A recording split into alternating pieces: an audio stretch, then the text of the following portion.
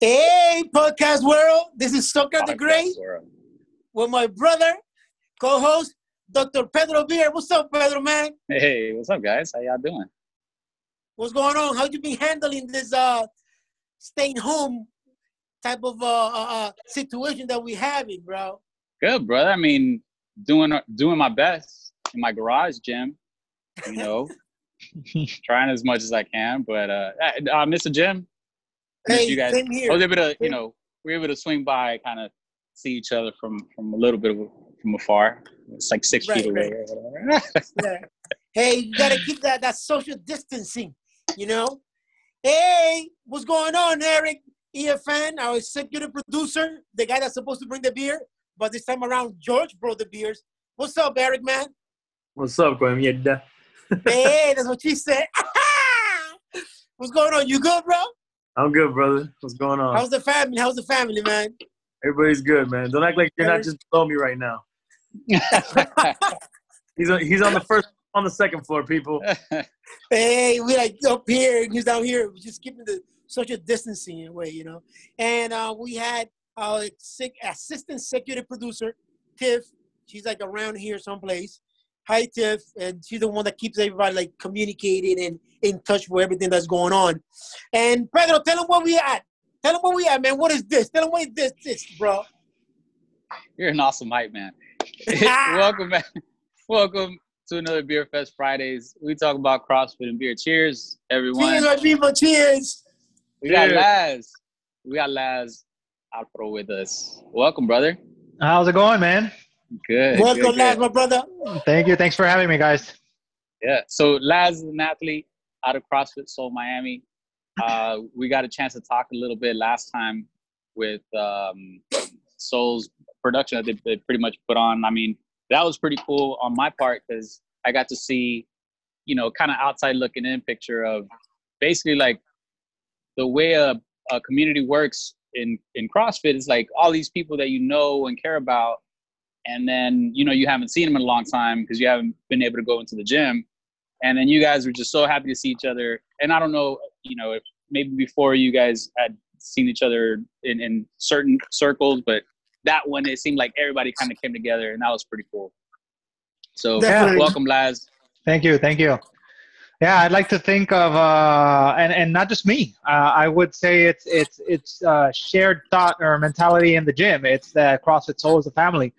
And I personally haven't seen anybody in a few months now in person. So it was very nice to get together and have that jam session with some of our guys and girls, I guess I should say. Yeah. So yeah, it was very nice, and I appreciate you guys coming out as well. Thank you to Sean, Saul, and also Frank and Danny for inviting us last time, and I'm meeting most of the clientele, and the same thing that I'm sorry that Pedro said that it was fun to actually not only see the entire Soul family in there mingling and listening to great music by Carlos, by Luana, and it was fun, entertaining. They even have prizes going on. Even Eric, he actually gave out a Colombian white, right? Giveaway. Thanks for that, Eric. But the good thing, one of the best thing about it was that you could see the friendship and the need to have to be together with people that you actually been working out for a long time. How long you been working out, Les? I would say about 5 years during my college days, and then I didn't work out for about another 4 years or so.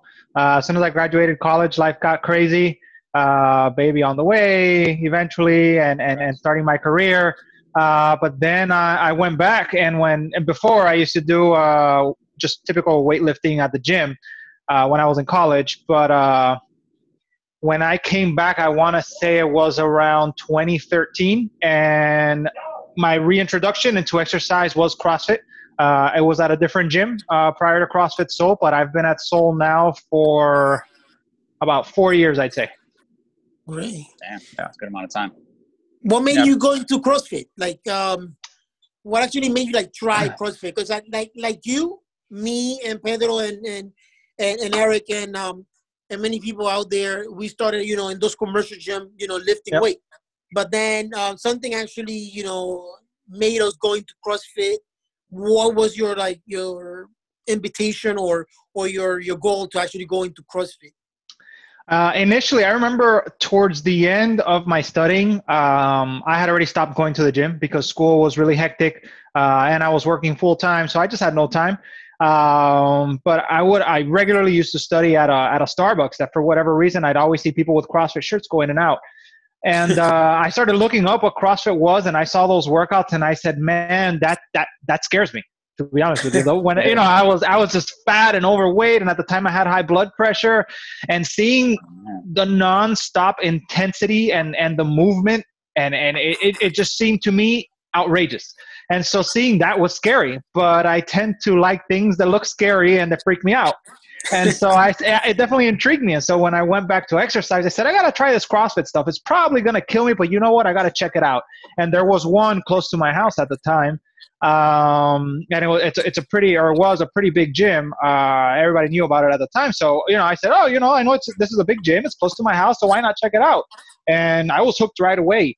I would say that by nature, I gravitate towards people in general. I like group settings. I like teamwork. I like all of that stuff. There's people that shy away from it. I'm the opposite.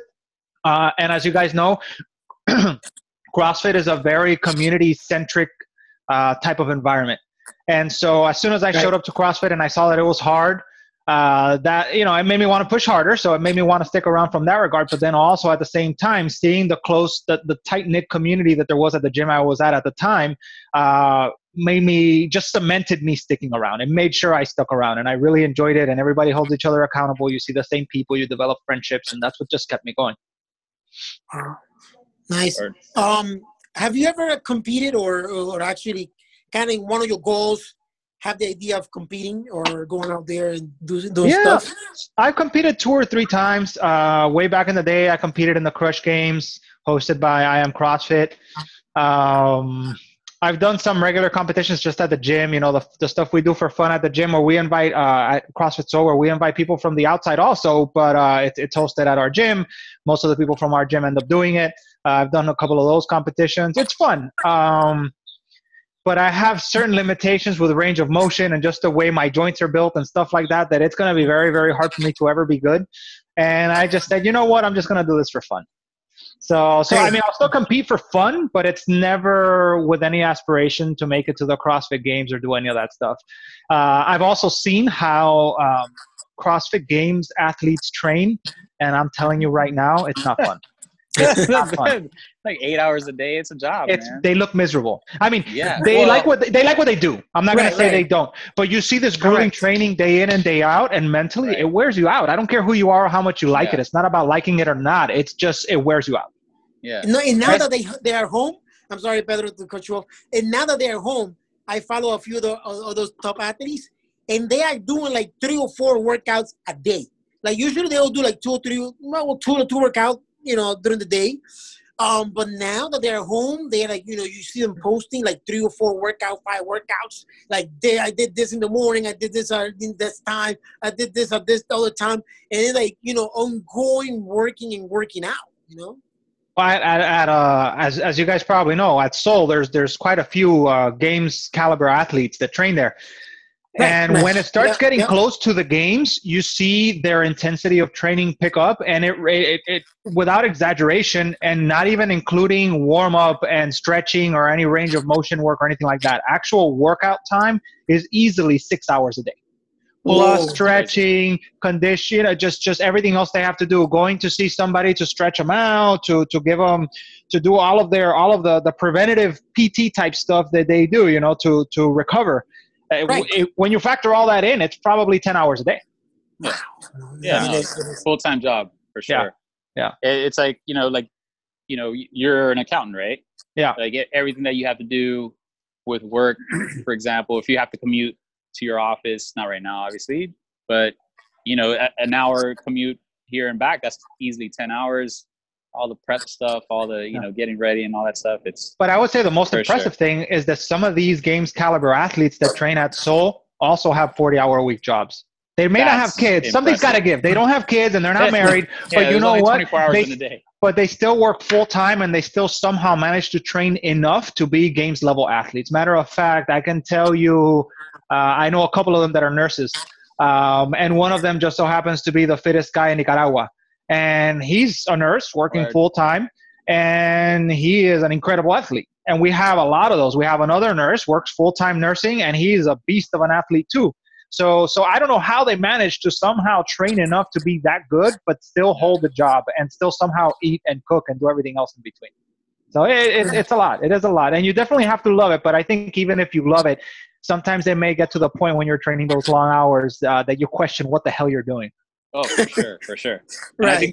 I think the difference for a lot of those athletes that they have that mentality that the long-term reward is that's their goal and that's what makes them kind of feel good. And for a lot of people, I mean, myself included, it's, even those short-term kind of like pleasure place in your brain where it's kind of like, I'm going to have a beer and hang out with the folks. Cause that's within my own goals within CrossFit.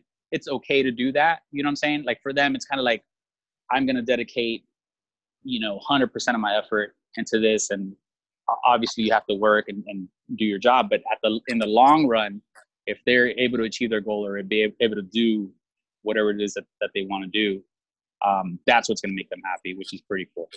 Yeah. Right. Yeah. So picking up on what just Pedro said, last, one of the reasons that we have you here, that we invited you in, is because like Pedro said, you are a CPA, correct? Yep. And number one is that he loves beer, and then two, he's pretty knowledgeable on the. Yeah, tell him what you're aspects. drinking before I actually go into the whole thing. Tell him what you're drinking, man. Tell him what you're drinking. So I'm drinking here a beer that I got on Tavr. If you guys don't know what Tavr is, check it out. It's this app you can download. You get beer from all over the country, even the world, but mostly U.S.-based beers from small breweries. This particular one is called Más Lenta, and this is a tequila barrel-aged golden sour ale. And the brewery is Jessup Farm Barrel House, and they're based out of Colorado.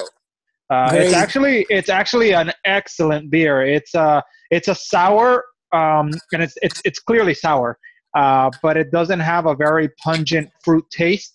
So I like it. It's good. It's good. This is actually I had this bottle. I had never had this before. I usually, when I buy from Tavr, I'll buy 1 or 2 bottles of many things. So a lot of times when I open a bottle, I've never had that beer before. So this particular one is really good. Great to hear that. We actually invited you in because you're a CPA, and I know that in this time that we're going through this time, and not only in the United States but in the world, there's a lot of businesses, small businesses that are actually having a lot of problems, a lot of trouble.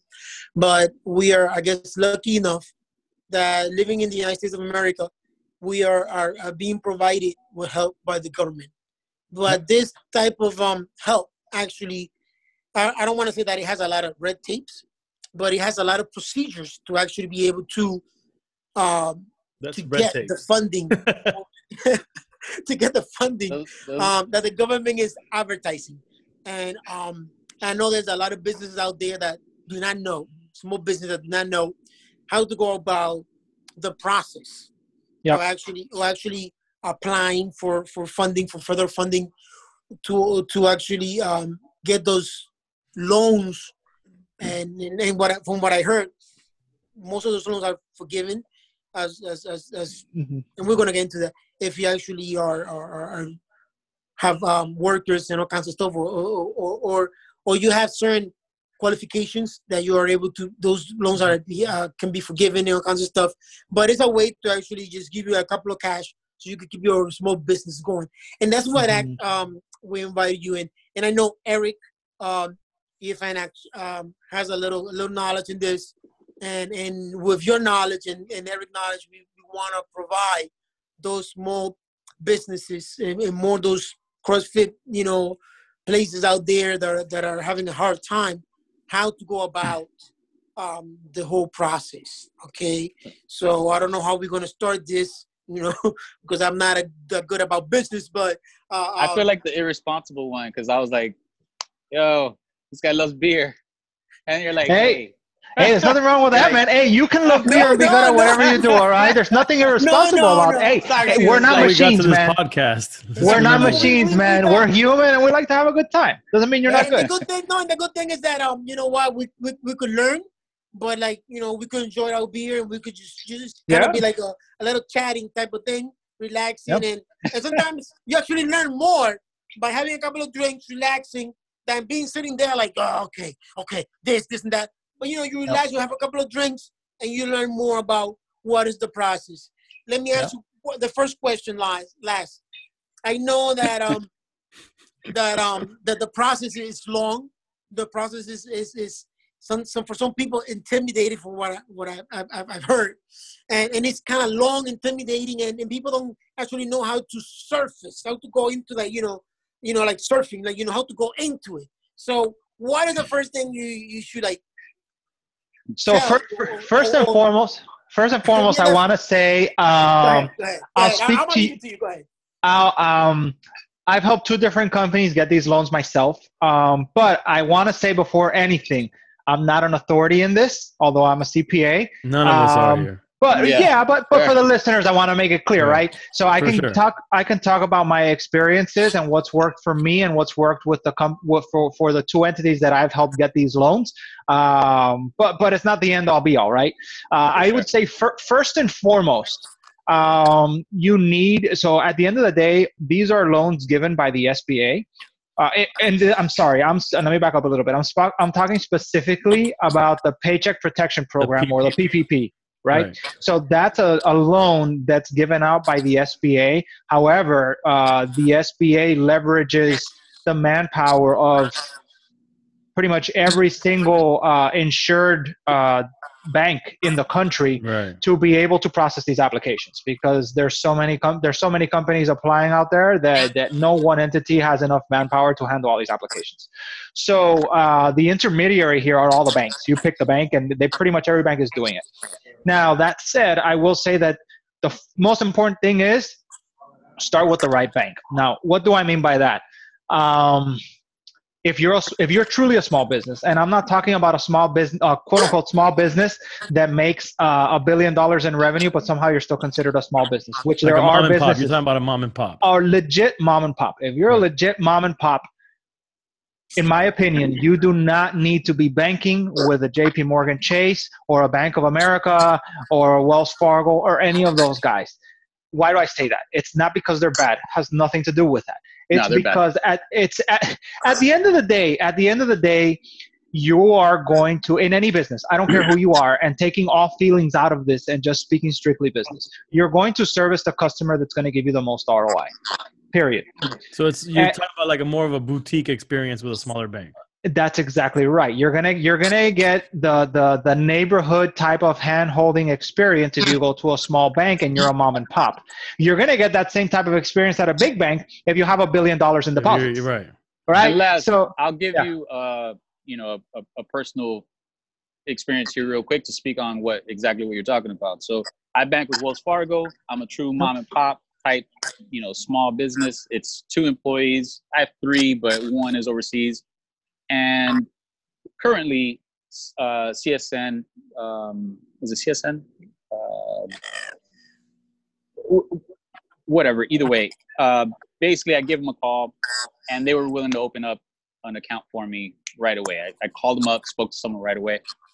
And of course, their goal is to get my money. I mean, it's to take it away from Wells Fargo, put it into their coffers, and use that money in order to grow themselves. But I mean, that speaks exactly to what you're talking about. Me as a small business, super small business, even though I hold a significant amount of money in terms of, it's a real estate business. So there's a lot of security deposits. There's a real estate trust and an operating account, which is the smallest one as far as numbers go. For now. Yeah. And that's definitely what it is. So exactly what you're talking about, I experience. Yeah. And sorry, before you keep going, and this is a fear that I've had, and a question you're kind of answering right now is, you've always thought of the bigger banks to be like fail-proof versus a smaller bank being more vulnerable. So is that not the case?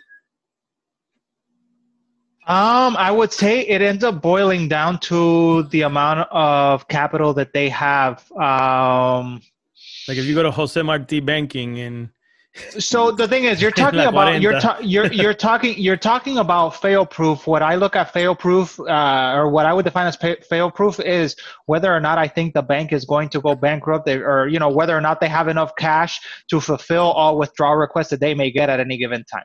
That's what I Right. consider fail proof, which is not necessarily tied to what we're talking about with the PPP. But in regards to fail proof, no, I would think that every bank, so the FDIC, and I'm not a bank guy, but I would tell you that the FDIC, or the federal agency that ensures all banking deposits, they have, and banking regulation has certain requirements of the amount of liquid cash a bank needs to maintain on hand to fulfill any withdrawal requests as a Correct. ratio of deposits that they actually have, right? So if a bank has $1 billion in deposits, let's say that would be a small bank, by the way, but if a bank has $1 billion in deposits, they don't necessarily have to have all that cash in the bank, right? Banks make their money by giving loans and charging interest for those loans. And the cash that they end up lending out when they give those loans is your deposits and my deposits. Right.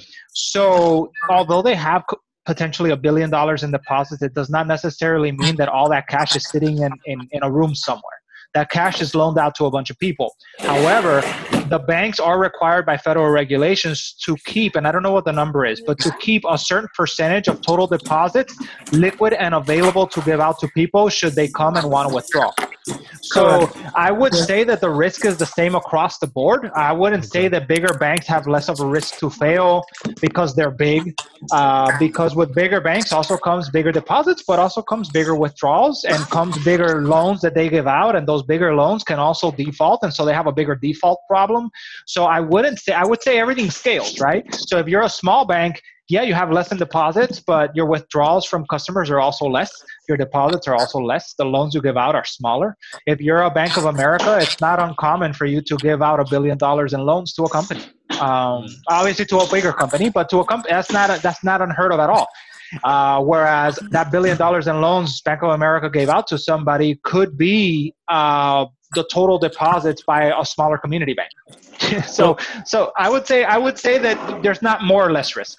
So circling back to what we're talking about, you think that those smaller banks are going to be easier to deal with for a mom and pop small business in terms of getting these SBA loans? Right? In terms of anything, in terms of the SBA loans, and once all of this eventually blows over, and I hope to God it soon, right. If you want to get just a regular line of credit just for operating, forget this pandemic, just to operate your business when things go back to normal, you want a line of credit, it's going to be easier for you to get that when you're working with a smaller bank, because if you're a small business, your line of credit is not going to be $100 million line of credit, right? It's going to be, I don't know, $100,000, even $500,000, but it's not going to be huge. So a bank like Bank of America or JP Morgan or any of these big guys, and again, it's not a bad, I don't want it to sound like I'm shaming these big banks, because I'm not. It's just I'm speaking strictly business. These big banks, the scale of the business versus the scale exactly. $100 million loan $100,000 loan, which is maybe what a mom and pop would get. I mean, it depends, but it's that's a reasonable to most loan. of us. Let's just say that it's a lot to most of us, but to a JP Morgan or a Bank of America or Wells Fargo, etc., that's not even a rounding error. So for them to spend the time, the administrative time to go through all the loan documentation and all of that stuff, and the risk of the person that they lend to defaulting on a loan, all of that stuff, it's not worth the risk the same way that these $500 million loans are worth, right? So every person has a finite number of hours in a day to work. It's what it is. You have a finite number of hours in a day. There's just 24 hours in a day. So at the end of the day, you're going to spend your time where there's the most ROI. For a small bank, that could be the $100,000 loan. For a large bank, that's going to be the $500 million loan, right? So it's just a matter of banking with an organization that values your business and that is willing to spend the time in holding your hand and helping you out.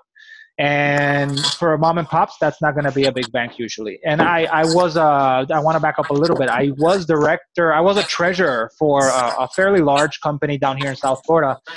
And I want to say at any given time, we had $300 to $500 million in deposits.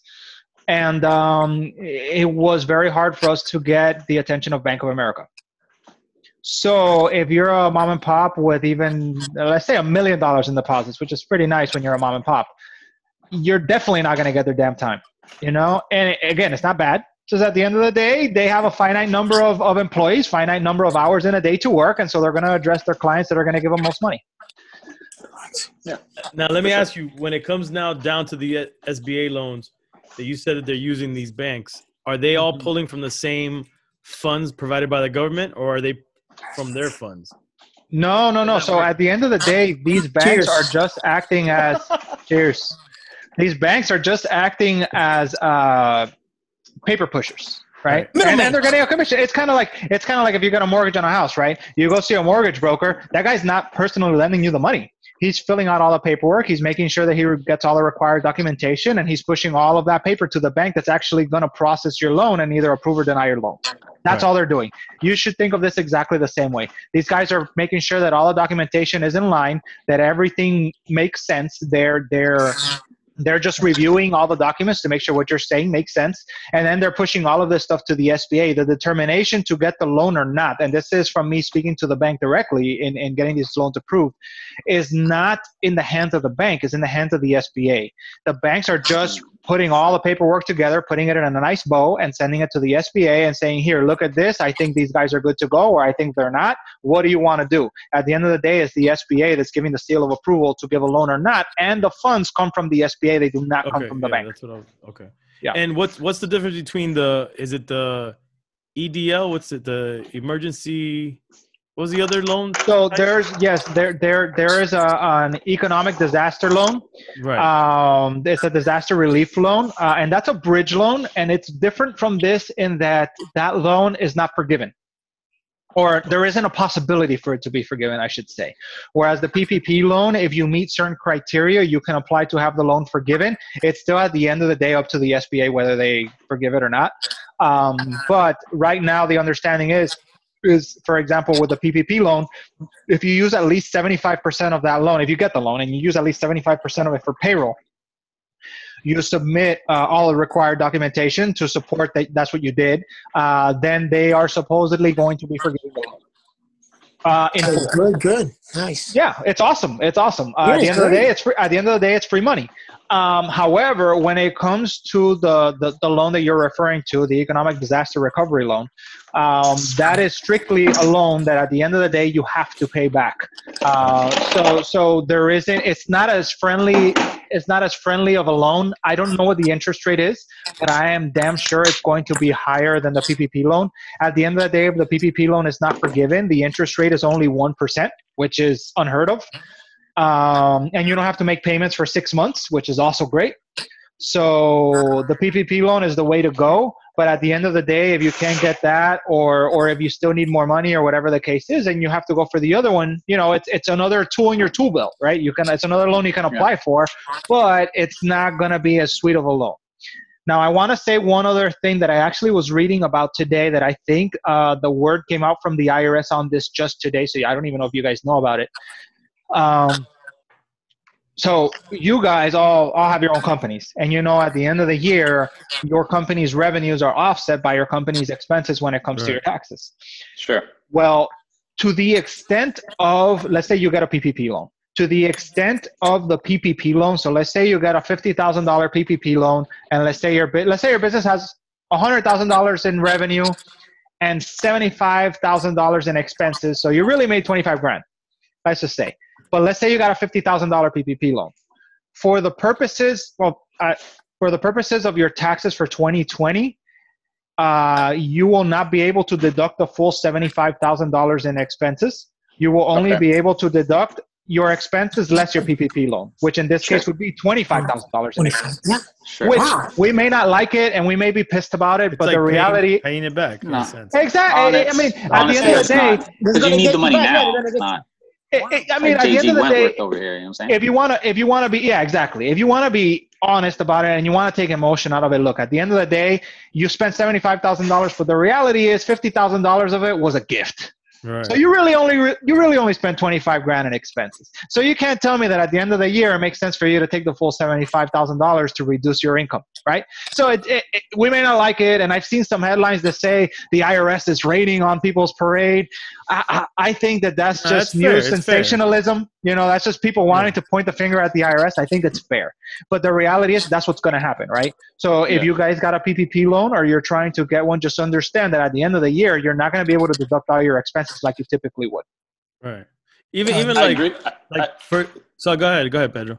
No, I was just gonna say, I think maybe people sometimes compare to maybe some of the larger corporations that are taking some loans that are being bailed out to a certain extent, that they may not have those same stipulations, whereas some of the smaller businesses, they're putting a lot of stipulations.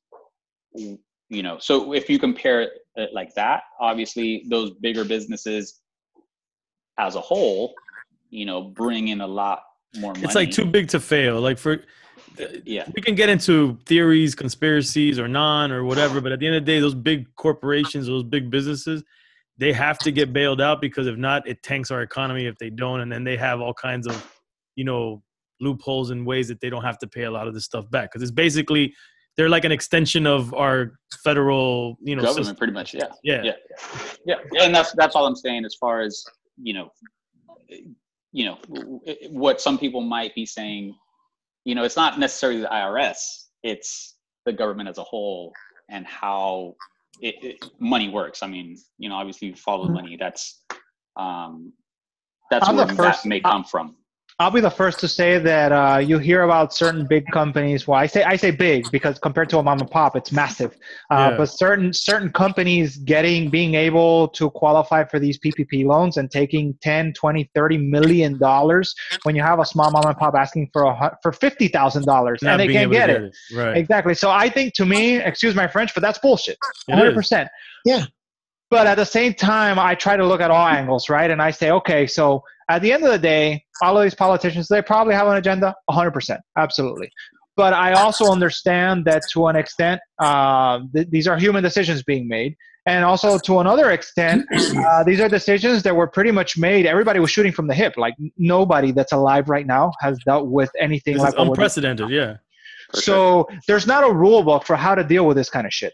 So at the end of the day, everybody, and we needed to act fast in how we started giving out these loans. You couldn't wait 3 months. You couldn't make 3 months, because if you wait 3 months, half the businesses are under. So you had to figure out a way to just a quick and dirty to start getting money out. So do I think that to some degree, maybe there's politicians out there that knew what they were doing and they just wanted to let it out to help their friends? Sure.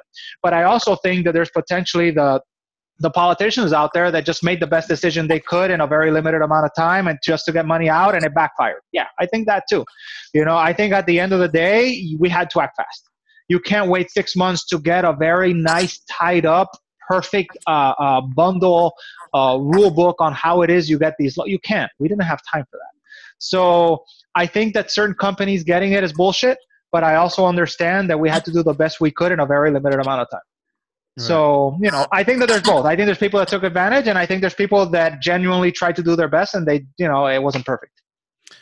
Did any of you guys on here get anything in terms of that advance money? Like, for example, I got $1,000 because I had put the one employee, which was me, for my company. So I got the $1,000 for when I applied. Really, originally it was only the emergency disaster. Okay. But then now they shifted and they're saying now the PPP is the way to go. But the first thing they had that you could apply for was the EDL. Yep. Yeah. So to answer your question, Eric, as far as for me, so I did hear of when the loans came out originally, if someone would have told me, look, This one is, you definitely had to read through it. I had to read through, a lot of stuff in order to even get to that point. For me, I set my eyes on the PPP loan because even if it was like $1,000 initially right away. No, it was supposed to be 10,000, but then they actually changed the language from up to, like before it didn't say up to 10,000. Before because when they passed the bill, like he was saying, they were just pushing shit through and kind of thinking about it and figuring it out after the fact. Okay. So when I'm talking about, I was on it right when they were even discussing the bill, before it got signed, before they even pushed it through the site. And they were saying they were giving 10,000 advance whether you were approved or not for the loan. Then they changed that language afterwards for up to 10,000, and it was 1,000 per employee that you put in. But before that wasn't the language. And then I ended up getting $1,000. And then I had another friend that he had 3 employees. He put 3 employees. He got $3,000. Yeah. Yeah. No. So I saw the different ones, and it was after the fact when I actually started getting the information saying that apply for different ones. So I guess when I first heard about the different possibilities, whether it was immediate relief or in the form of loans, I honed in on the PPP loan because 1, I could keep my employees on payroll. Right. And 2, it was forgivable. So it seemed like the larger amount. After the fact, I was like, okay, maybe I should apply for others. And then by that point, it was like, it's almost like the money was gone already. So still for me, it was more about the PPP. It was the difference between $1,000 and. But you did not apply, right? Because they've approved a whole other round of funding for it. Exactly. I heard that for the PPP. The immediate relief one. Yeah. I think PPP, yes. But that's what I put my eggs in, I guess. But you already did it, and you went through with it because it's basically a queue that supposedly they have people in. Correct. Yeah, no, I continued with that. Okay. But I didn't go back to the one that you're talking about, which is the grant. Right. Which is just basically, here's some money right now. Right. I heard, I don't know if I'm right, I heard that for those people that did not get the PPP in the first round, now with this new funding that they have, I heard that it was half $1 million. Yeah, that's been for like the last, I think they already approved a week or so. Yeah. Right. That if you applied and your application is already in through your bank, like Laz was saying, that maybe your bank processed it already, and if it's there, that you might not have to apply again. That since it's there, then they'll look into it and then they'll decide whether you can get loans or you can get the loan. That's exactly my understanding. I mean, it's the same program. They just got more money in the same program, so the same applications still stand. Yeah. Yeah, they basically just stopped the line because there was no more funding, and then once the funding comes in, it's like, okay, let's start again. So you don't have to reapply. You don't have to reapply. No, you shouldn't have to. You shouldn't have to. Well, right. So what you might have to do is apply with different people. So it's not just one application, let's say to like the SBA. No, it's you apply with whoever that middleman is, like Laz was saying, whether it's this bank or this bank or this bank. But it's all the same, though. It would all be the same. I wouldn't recommend anybody go applying crazy to different places. Yeah, again, I think to me the most important thing, if you're a mom and pop, is the smaller, most obscure bank. That's where you need to go. The bank that nobody has ever heard of in their life, as long as they're insured, obviously, as long as they're a legitimate bank and they're fully FDIC insured, etc., go to that bank. So go to the Coconut Grove banks, go to the Apollo banks, go to the Marquee banks. What about the Space Coast? Is that you consider that? Yeah, I believe they're doing it as well. Yeah, I believe they're doing it as well. But go to the smaller banks because at the end of the day, look, you hear these stories that I'm sure you guys have heard of them, that Wells Fargo and Chase was prioritizing applications for the loans that were coming there, the applications for loans for millions of dollars, right? And again, that's me going back to saying where is your time best spent from an ROI perspective? Your time is best spent if you take all the emotion out of it. Your time is best spent on processing the loan for $10 million than the loan for $10,000. And I get it. You can't be mad at them. They're big. You can't get mad. You can't get. They're big. They have big clients. The big clients get bigger loans, and it's what it is. So you need to go to the little guy because that's the guy that's going to help you. At the end of the day, the two loans that I was able, well, not for one entity, but the two entities I was able to help with the PPP loans was, I'm not going to name the bank, but it was with a small bank.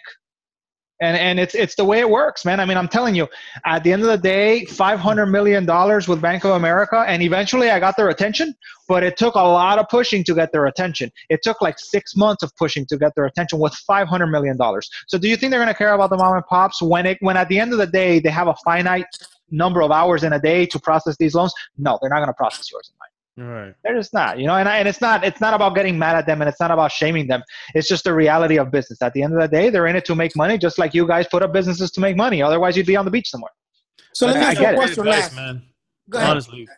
Yeah, Les. Let me ask you a question. So let's say if somebody applied through to those loans through like Bank of America or Chase, then the likelihood of them getting it is going to be like slim because they are concentrating on those who have like the big, accounts and all that stuff.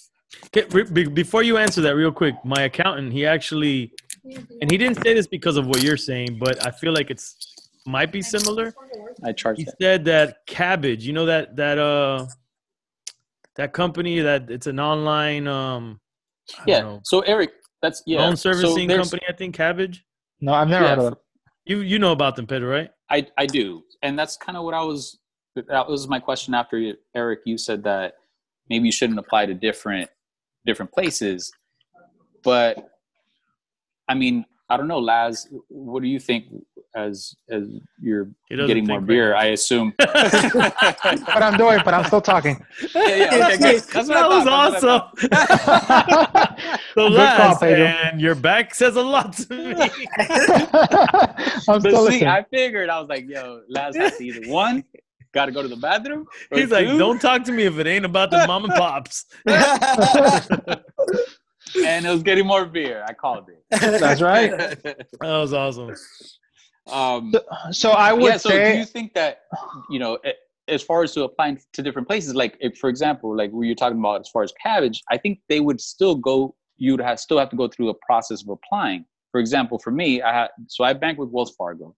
Mm-hmm. I'm a little upset at Wells Fargo. Hell yeah, I get it. I would be too. Shit. Because that's the bank, I bank with, and the only reason I banked with that bank was because we are a large franchise. So my franchise was like, hey, you should bank with this bank because they have the capabilities, the ACH processes, and all these things down. Whereas maybe you go to a smaller bank, not so much. Not because they used to have horse and wagons back in the days? Maybe because they developed that process, and now it's like. But yeah, no, you're absolutely right. It nowadays everybody has those processes. So This was in 2012 when I started my business. So everybody has those same capabilities. So I can switch if I want to, but I just haven't out of convenience because I've been banking with them for the last over 5 years. Yeah. So if you want, Pedro, afterward we can always speak offline. And I can tell you the bank that I've been working with, and at the end of the day, take it or leave it. I get nothing out of it, but if I can help you, I'm more than happy to help. Sure. But my question is, should you apply to more than one bank? Should you apply more than once, period, is what he's asking. Yes, for the PPP loan, for example. So I would say I agree with DJ Effin, don't go crazy. But if you applied with one of these massive banks, for you, let's say Wells Fargo, I would do it again with a smaller bank. I just wouldn't go everywhere. I'd go with a smaller bank and apply and then just wait it out and see if you hear from one of the two. I wouldn't go crazy because the thing is, for example, and I have no idea, I'm 100% speculating here, but with one of these large banks, there's a possibility the SBA hasn't even seen your application because they have these large banks have so many applications that it just takes time to process them. You're the guy asking for a $20,000 loan. There's all these other guys asking for so much more money, so they've processed theirs, and it is what it is. So whereas if you go with a little bank, the SBA might see your application in the next 2 days. You know what I mean? Yeah. So I wouldn't go applying with every bank. I do agree with DJF and not to do that. But if you applied with a huge bank, to do a do-over once and pick a smaller bank, I don't think there's anything wrong with that at all. So I would definitely do that. I would. So real quick, what I did, I applied. So Wells Fargo didn't even have applications open. Like you go, you went to the website, you talk to people, they're like, no, Pedro, we ain't got nothing. Yeah. That's one of the reasons why my accountant was saying to go to Kabbage. He said that a lot of these larger banks were getting so overwhelmed, their system couldn't handle it. Exactly. They stopped taking applications. They just couldn't. So Kabbage was still open. Their online process was still open, and that's why he pointed people there.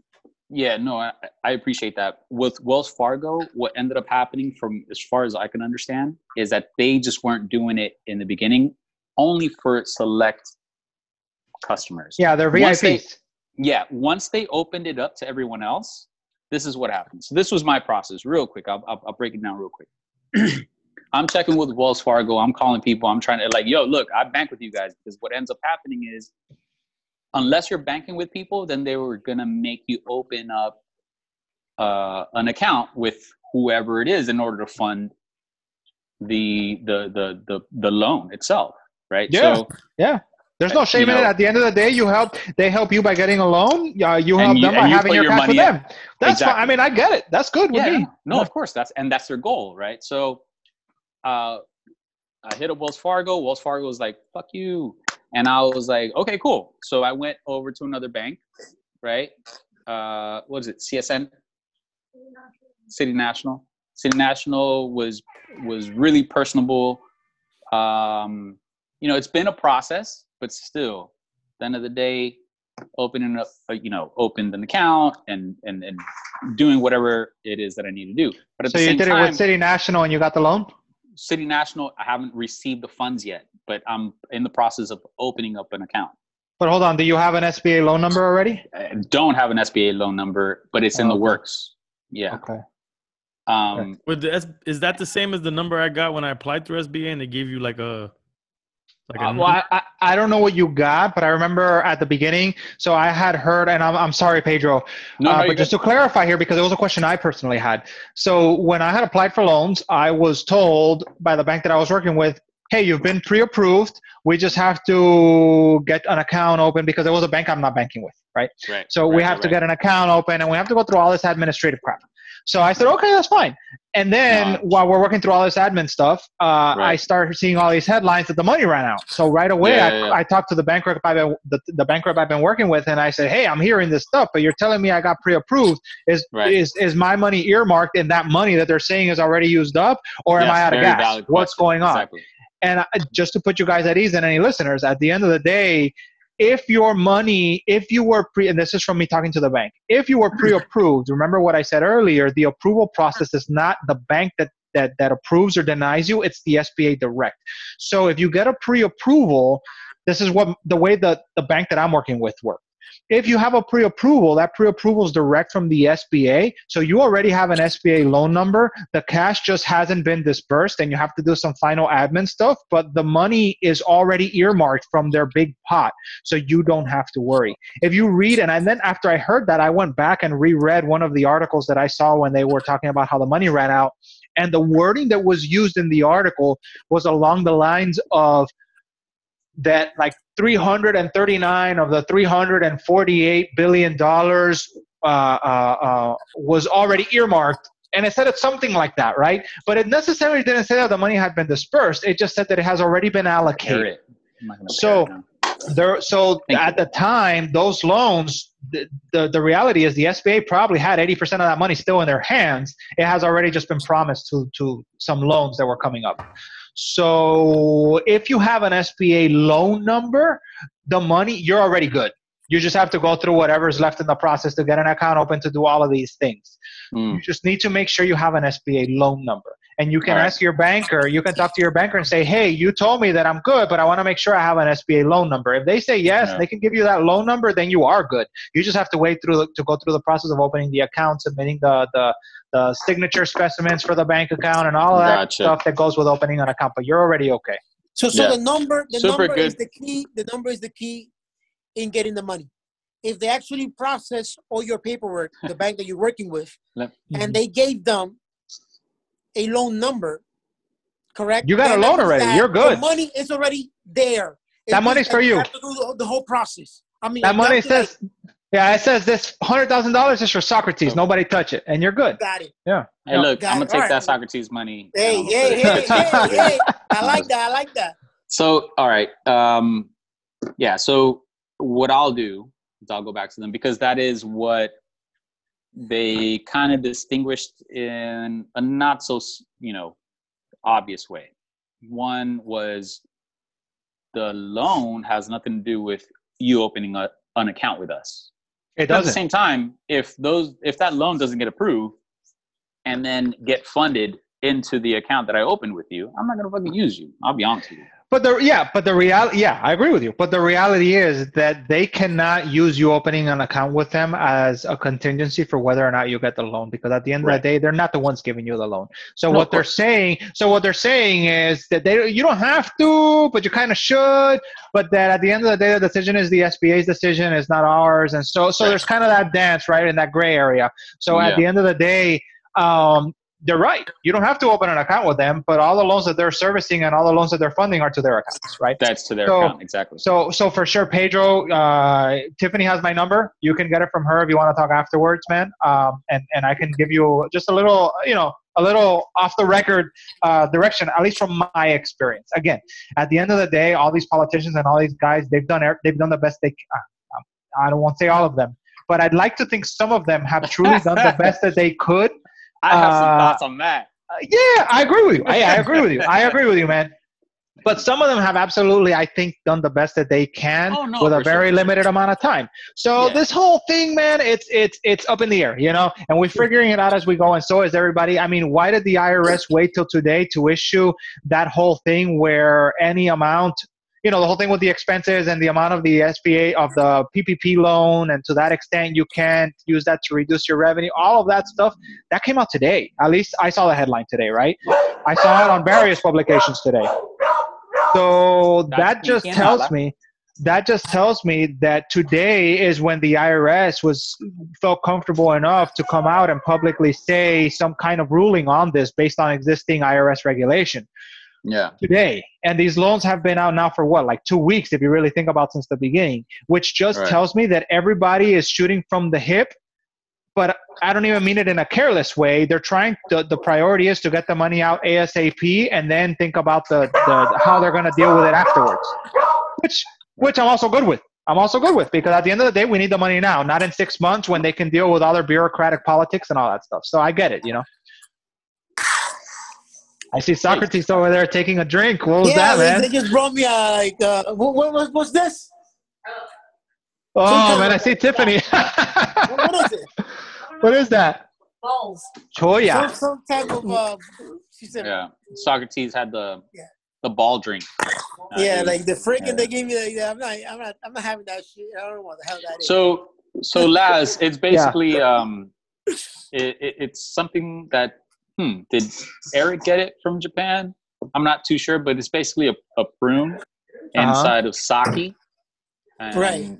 It just looks like, imagine, like a dried prune inside of a sake thing, and it just looks like it doesn't look good. It's not sexy. I don't know. I'm not having that. I'm not even. You should have it, Socrates. I think you should have it for the show, bro. For the show, man. Come on, sacrifice yourself for the show. For the show. So I'm gonna take another side note here, and I want to tell you guys what I'm drinking now. Thank you. I appreciate that. Switching it back to beer. So the label's cool, man. You guys can't see it there. Well, it's some cool skull with flowers coming out of it. I kind of see it. Yeah, but it's from Crane Brewing, and it's called Thanos. Where's Crane from? I'll tell you now. It's here. It's 11% alcohol, so it's definitely boozy. The beer's called Thanos. That's my kind of beer. Yeah. It's good, but you gotta like. It's like. But you gotta like dark beer. I gotta tell you that. You gotta like dark beer. What's the name of it again? It's called. The brewery is Crane Brewing, and this beer is called the Snap of Thanos. No, Thanatos. Oh, okay. Thanatos. But this is a port and bourbon barrel aged dark sour ale. Wow. It's good. It's good. but it's dark. If you don't like dark beers, you may not like it. It's a dark sour, and it almost and I'm bringing it up now because of what Socrates is drinking.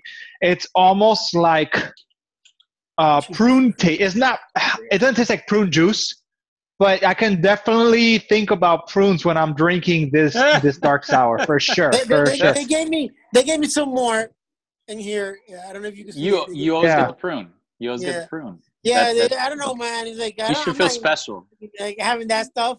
I mean, I like Socrates is trying to figure out whether the prune is good or bad. You know what? Like, Last, since you're from this area, like us, I don't know if you've been to we're all from this area, man. Yeah, Spanish Marie. I don't know if you've been to Spanish Marie, but Socrates thinks that since we're on Zoom, like you live in Colorado, maybe. And we need to do that, bro. We need to get people from other states so they can actually be with us here and mingle with us. But Tiffany's in Japan or China, maybe. Yeah, somewhere over there, right? Somewhere in Asia. Somewhere in Asia. But Spanish Marie had a not being racist beer, which was really good. Oh, I like that. Really good. I remember, brother, when last time we went together, we had that and it was really good. So, like, I like, fruity beers, but like drinking having the fruit itself, I'm not into that. Hey, think about tequila. Think about tequila and the worm, man. Maybe if you drink it, maybe if you eat that, if you eat that, you're good, man. Just eat that. Not me, bro. Yeah. No. Tiffany's man, Jonathan is a mezcal king, so maybe you can bring me some mezcal. Johnny Mezcal. Oh, yeah. That's some good stuff. Tiffany needs to let me know when he brings some of that stuff down. Oh, man. I'll try some of that. Los Lobos, something is really good.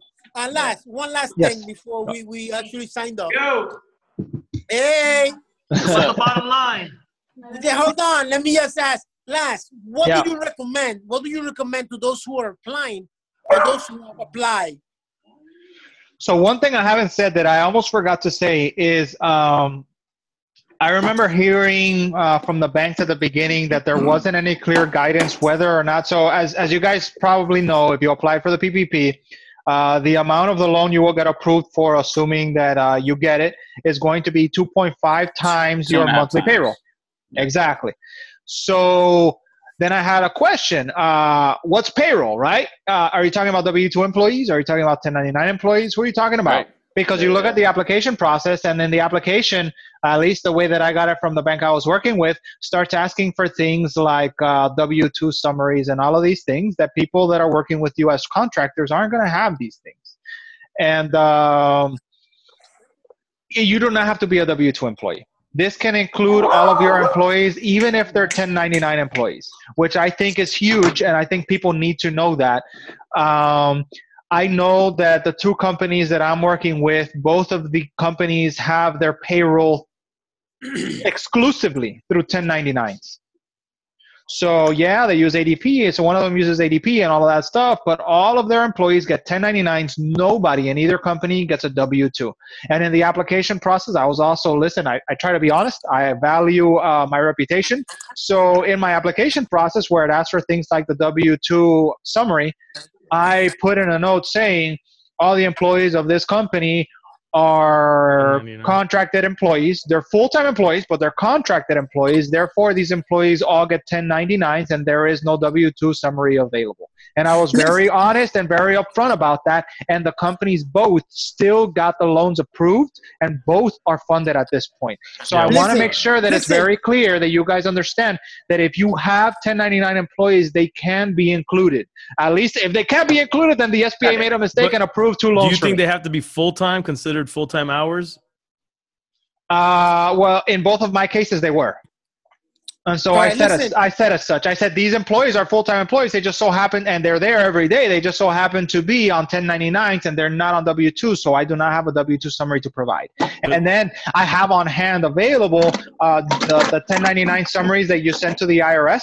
I have those on hand for 2019. So if they ask me for some kind of support on what I provided to the IRS, I am able to provide 1099 summaries that I already provided to the IRS as support for these amounts that I put in there.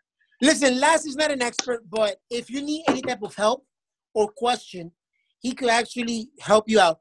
Well, Last. he's a Give them he's out a- your he's an accountant. Instagram account or So something, he's somewhat of an or expert sometime where they could in actually that. get in touch with you in case they have a question. Please, man, if you can. Sure, absolutely. So I'll give two things. I'll give my email address and I'll give a work phone number as well.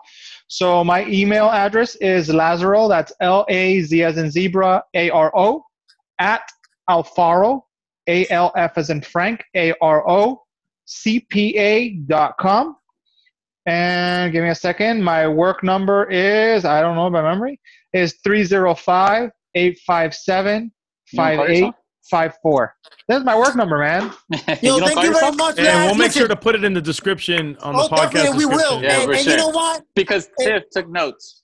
Yeah, and you know, Take bottom the- line, the bottom line about this podcast is this. So This is the bottom line, my brother. what's the Pedro, go bottom ahead. line, Socrates? Yeah, Be my closer bottom to line- the my to bottom your line to your is this. phone. Listen, we're not experts, but we need to help. each No, other. he's In a this time- professional. in this time He's of literally crisis- an expert. And In he's this a time of crisis, certified public accountant, man. in this time of crisis, They're- in this time of need, we Yeah, need he's to not a Some of us are YouTuber, professionals. Socrates. He's alive. actually an accountant. Yeah, he is. In this time of need, we need to help each other, and we need to keep small business alive. All right, Yeah. because those small and pops are the businesses that we always go through. Those are the businesses that are in our neighborhood, and those are the businesses that employ our people. All right. And I will also please, say you need it to hits home. apply. You need to apply. You know, you need to try it. And look, man, the government is there to help us, but we have to help each other. And to help each other, you have to communicate with people that know it, like Laz, like, you know, Pedro, like Eric so much. They know a little. If they know a little Eric? bit, Who's more Eric? than you, Eric, you know, bro. Stop playing yourself. You need, So, you know, what I contact need to them, try is that ask them mustache questions, look right ask there them that you got. He's got the Fu But the Manchu bottom line without is the Yeah, that we Fu. yeah. have I'm to help gonna each start other. like growing That's that. the bottom line. The bottom line, son. Hey, look, at the end. Thank you very much, my brother. Thank you. Socrates, got- this is the cutoff of the cutoff from Socrates. Hey, for real. He's like, brother. jeez. George, He's like- George, George, thank you for the beers. Cheers, Hey, you're brother. right, Pedro. This guy's a hype man. Yeah, he is. He's the best. He used to hype work for the man. WWF. Cheers. Cheers. Yo, cheers, man. Thank you for joining us, brother. Of course, man. You